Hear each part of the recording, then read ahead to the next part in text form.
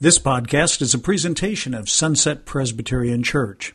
For more information, log on to our website at www.sunsetpres.org. Good morning. Well, this week I was thinking about, as I prepared for this sermon, about bad days. Yeah, we've all had them, right?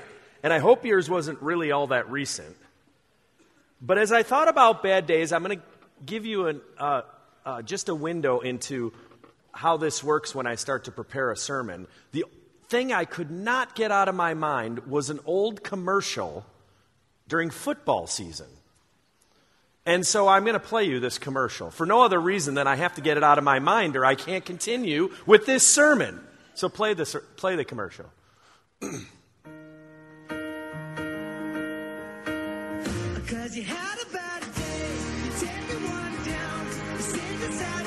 It was about fantasy football teams that were not so good.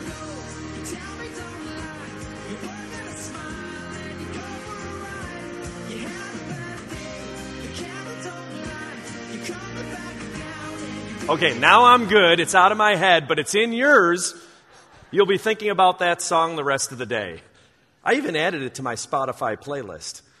So that gives you a window into how my mind might wander. But bad days are not jokes most of the time, are they? Some of them are disastrous, and their negative effects will stay with us for years to come. I've had a few of those. And later on, I'll let you in on one of the worst ones I ever had. But we've been studying the Gospel of Mark, and particularly focusing, as Pastor Steve said, now on the events leading up to the death and resurrection of Jesus Christ. And so it happens today that in Mark chapter 14, and if you want to turn there, you can, because I'll be going through a section, I'll be bouncing around, so I'll put them up on the screen. But it just so happens that in Mark chapter 14, we hit an exceedingly bad day for Jesus. And so as I start, let me ask God's blessing. Lord, may the words of my mouth and the meditations of my heart be pleasing unto you, O Lord, my rock and my redeemer. Mark 14. I suppose, of course, his death that will come on Good Friday, the death of Jesus, will be a bad day. But this day, it could be argued, perhaps, that this day is even worse. His death, full of physical torment, but this one, as we'll see, a different type of torment. We know a lot of pieces about this terrible day, and none of the details, probably none of the details, will be new to most people who are here this morning. But if you're like me, I never really pondered that all these things that we know happened to Jesus all happened on the same day. I'm telling you, it's like a season of 24, where you keep reading and listening and you say, there's no way this could happen all on one day. There's another twist to this story, and that's the prop I have in front of me. We're not going to take communion today, but I put the table here because we hear about this horrible day of Jesus almost every time we take communion. It's part of the words of institution. Do you know the first sentence we're supposed to say every time? Jesus, on the night in which he was betrayed. It's interesting, isn't it? We don't say Jesus on the night in which he threw a party for his disciples. Jesus on the night in which he washed the feet of his disciples to show how much he loved them. No, we say Jesus on the night in which he was betrayed is how we start our communion service together. The words of institution. And betrayed is not a fun word, is it? I mean, the reason we start with these words for our communion is because what Jesus does for us, what he offers to his disciples and to us in his body and his blood, is understood best when you understand it happened on a night in which he was betrayed. This was an exceedingly bad day for Jesus. And I want you to look, I'm going to put these verses up because you might not be able to follow me in Mark chapter 14. But Mark 14 is 72 verses long, and it covers just a bit over one day. And by my count, Jesus is betrayed 6 times. One chapter, pretty much one day. Mark 14:1. The chief priests and the teachers of the law were scheming to arrest Jesus and secretly kill him. Mark 14:10. Then Judas Iscariot, one of the 12, went to the chief priests to betray Jesus to them. They were delighted to hear this and promised to give him money. So Judas then watched for an opportunity to hand Jesus over. That's the one we think of when we think of betrayal. But Mark 14:32 and following adds another. Jesus said to his disciples in the garden now, "Sit here while I pray." And he took Peter and James and John along with him. And he began to be deeply distressed and troubled. "My soul is overwhelmed with sorrow to the point of death," he said to them. "Stay here and keep watch." But then he returned to his disciples and found them sleeping. And you could read it. This happened 3 times. Mark 14:44. Now the betrayer had arranged a signal with them. The chief priests, the teachers of the law, and the elders. "The one I kiss is the man. Arrest him and lead him away under guard." Going away at once to Jesus, Judas said, "Rabbi," and kissed him. And the men seized Jesus and arrested him. Mark 14:50. Then everyone, all the disciples, deserted Jesus and fled. And a young man, wearing nothing but a linen garment, was following Jesus. When they seized him, he fled naked, leaving his garment behind. Mark 14:66. While Peter was below in the courtyard, one of the servant girls of the high priest came by. When she saw Peter warming himself, she looked closely at him. "You also were with that Nazarene Jesus," she said, but he denied it. "I don't know or understand what you are talking about." And again, this happened 3 times.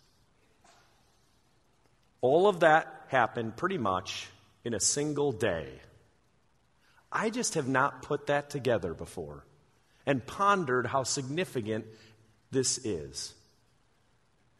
Jesus had a horrible day.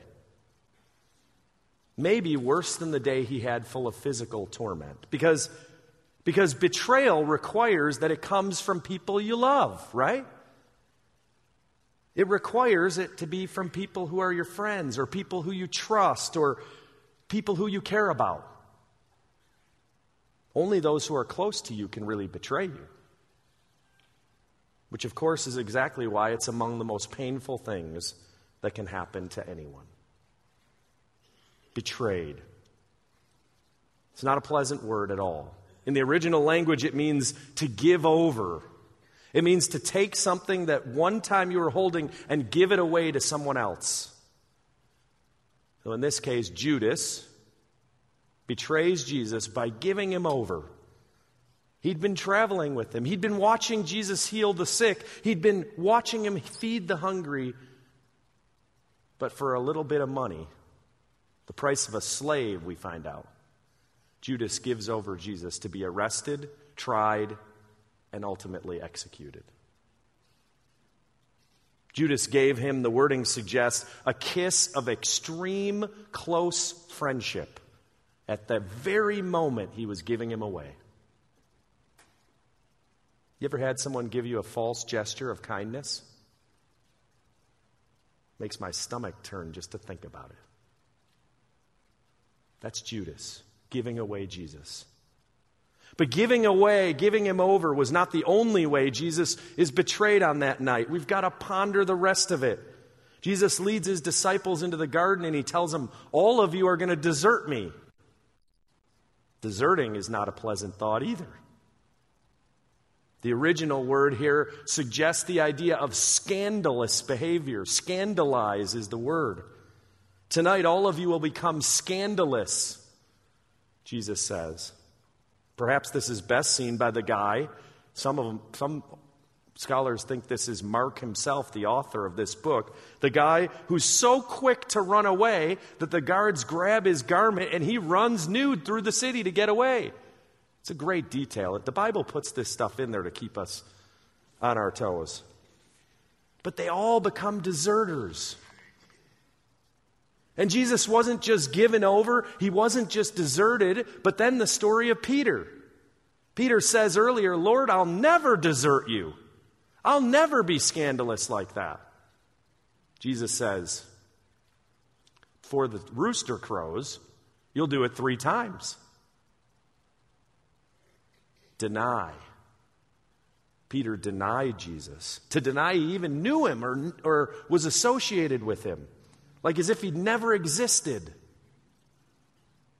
Peter not only deserted Jesus, but he went further and denied him as well. Even that wasn't all of it.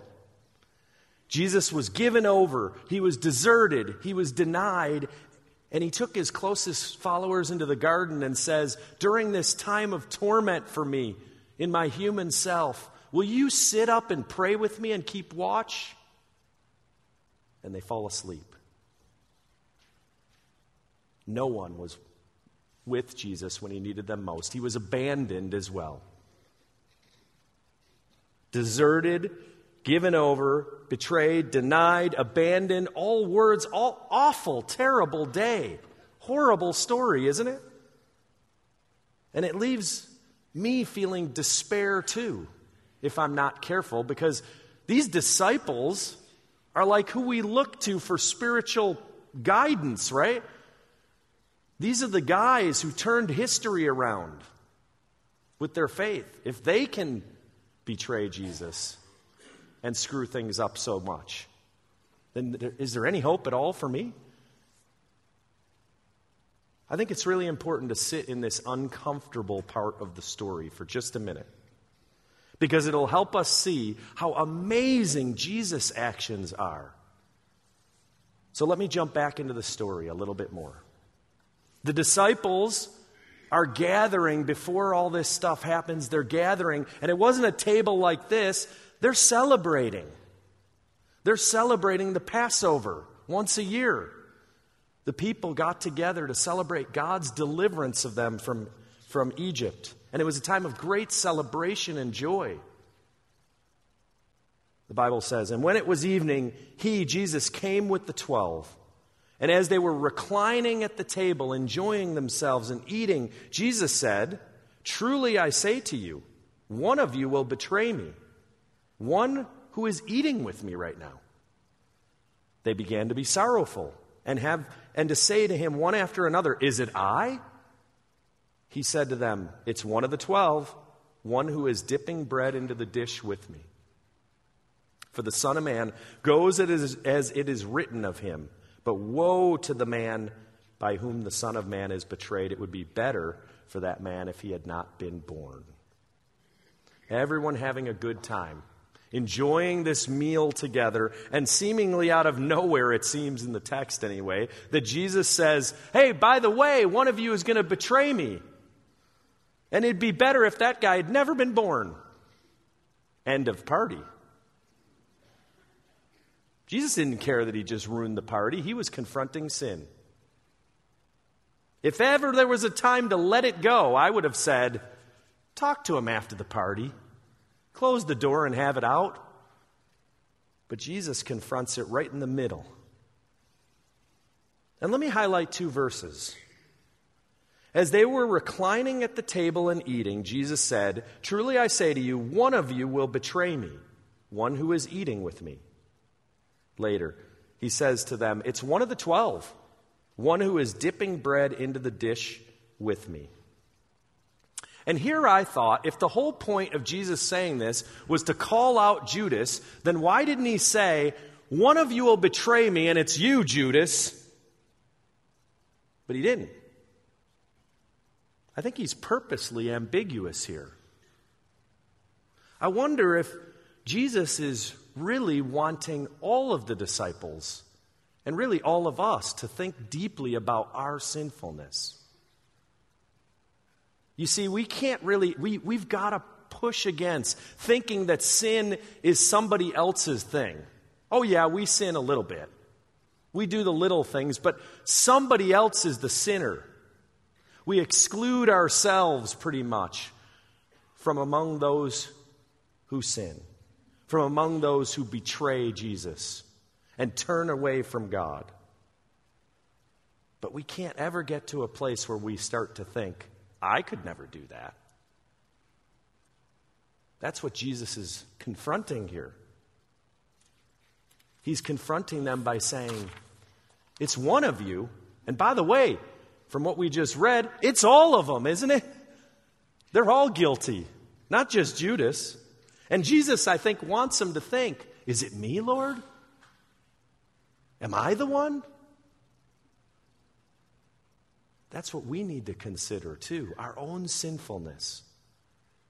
How deep this sinfulness runs, how desperate we are for a Savior, how much we cannot conquer our own tendency to do what is opposed to God's will.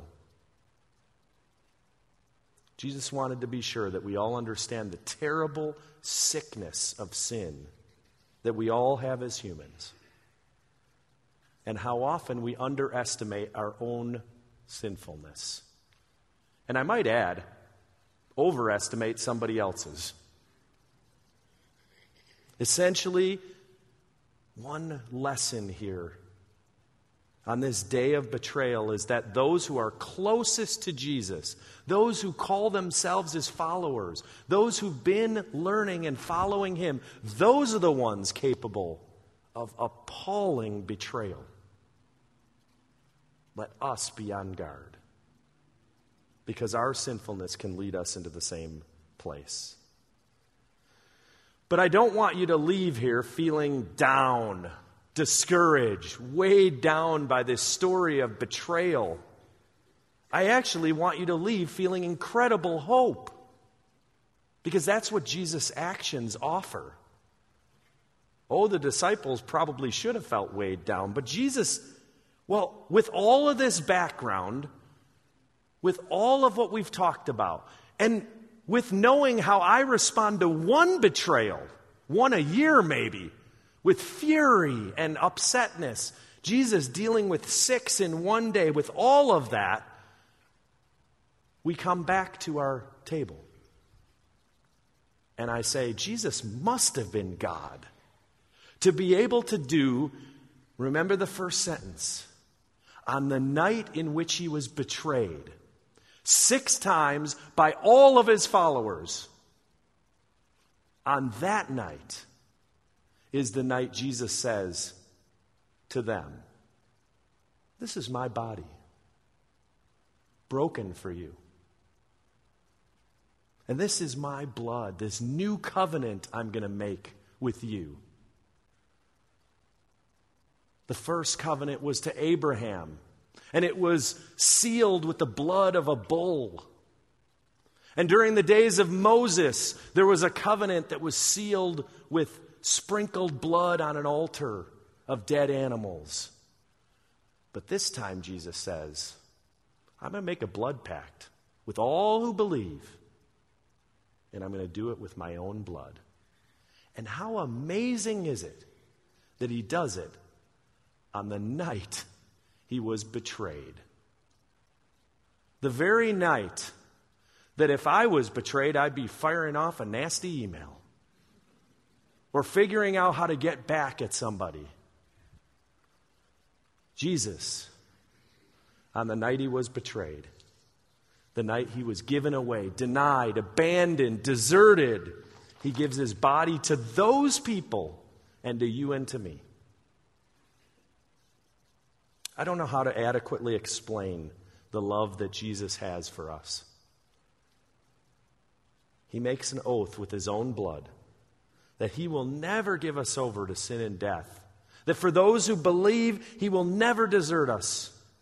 never deny us, never abandon us. That's the gift he offers.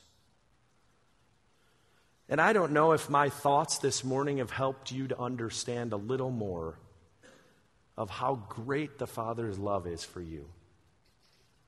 To think that Jesus, on the night he was betrayed 6 times, would offer to you and to me the gift of his body and his blood, it really is amazing. In one sentence, Jesus refused to let sin win that day. It's not going to happen.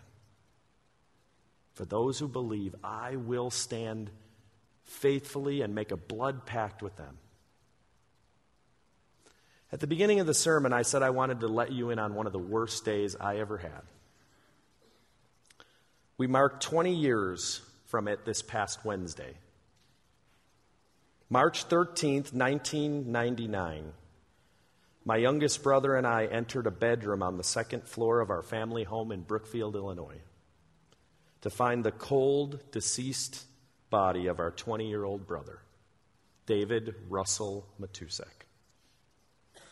We had watched TV and eaten Subway together just 12 hours earlier without any indication that this day would be his last on earth. It wasn't a betrayal, but it was a terrible, horrible day in my life. And I only bring it up here, besides the fact that it's 20 years, to say that the only thing that got my family through, the only thing that got me through, the only thing that mattered to him, David, was that Jesus, on the night he was betrayed, offered his body and blood to save all those who would believe. On the last night he was alive, he listened to a song. We know it because it was the last song in his CD player at the time. And so, I'd like to share that song with you today. Because the words, they capture what we've been talking about. What Jesus is offering to even those who betray him. To you and to me. And so, in honor of my brother, but more so in honor of my Savior and of his mercy that refuses to let sin win, I'd like to end with the song that was the last my brother heard.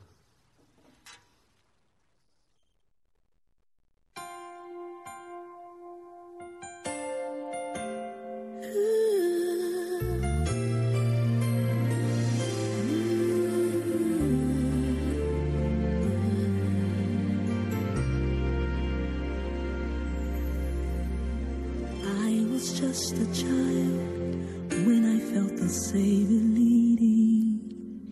I was drawn to what I could not understand. And for the cause of Christ, I have spent my days believing that what he'd have me be is who I am. As I come to see the weaker side of me, I've realized his grace is what I'll need. When sin demanded justice for my soul, mercy said no. I'm not gonna let you go.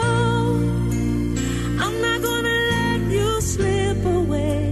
You don't have to be afraid. Mercy said no. Sin will never take control. Life and death stood face to face. Darkness tried to steal my heart away. Thank you, Jesus. Mercy said no.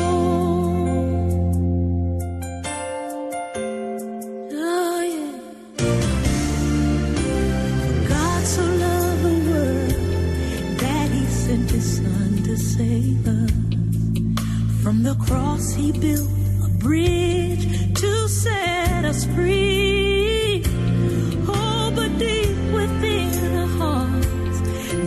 still a war that rages and makes a sacrifice so hard to see. As midnight fell on crucifixion day, the light of hope seemed oh so far away, as evil tried to stop redemption's flow. Mercy said no, I'm not gonna let you go, I'm not gonna let you slip away, you don't have to be afraid.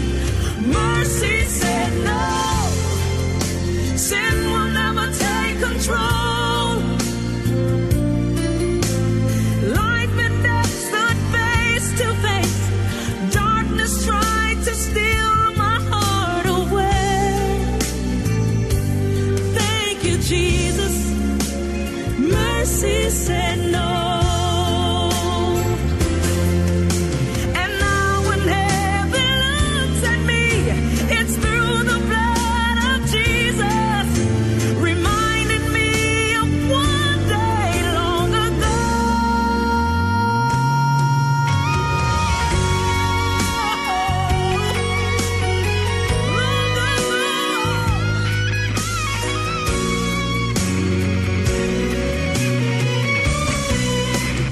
Mercy said no, I'm not gonna let you go, I'm not gonna let you slip away, you don't have to be afraid. Mercy said no, sin will never take control. Life and death stood face to face, darkness tried to steal my heart away.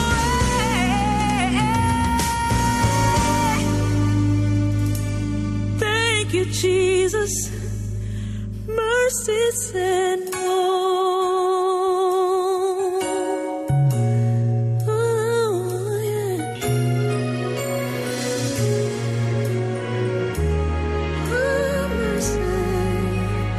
Mercy said no.